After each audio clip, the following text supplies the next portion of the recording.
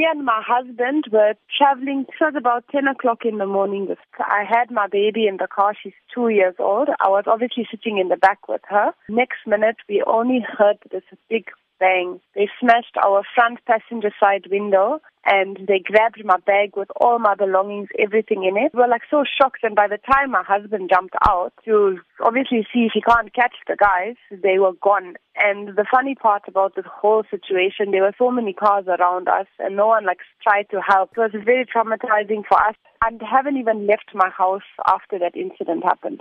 Up until now, I'm still so traumatized about it because, that could have been my baby they grabbed out. Very, very traumatizing. You mentioned that they stole goods out of your car. What were some of those items? I had my purse in my bag, my cell phone, and then I have 2 cell phones. Both my phones were gone. They took all my stuff, my driver's license, my bank cards, everything. Now it's going to be a mission going to the licensing department, getting my license again. My cell phones, all my pictures of my baby is on there. That's things I'm never going to get back. What would you now do to protect yourself more, and what advice would you give to other motorists? Be more vigilant.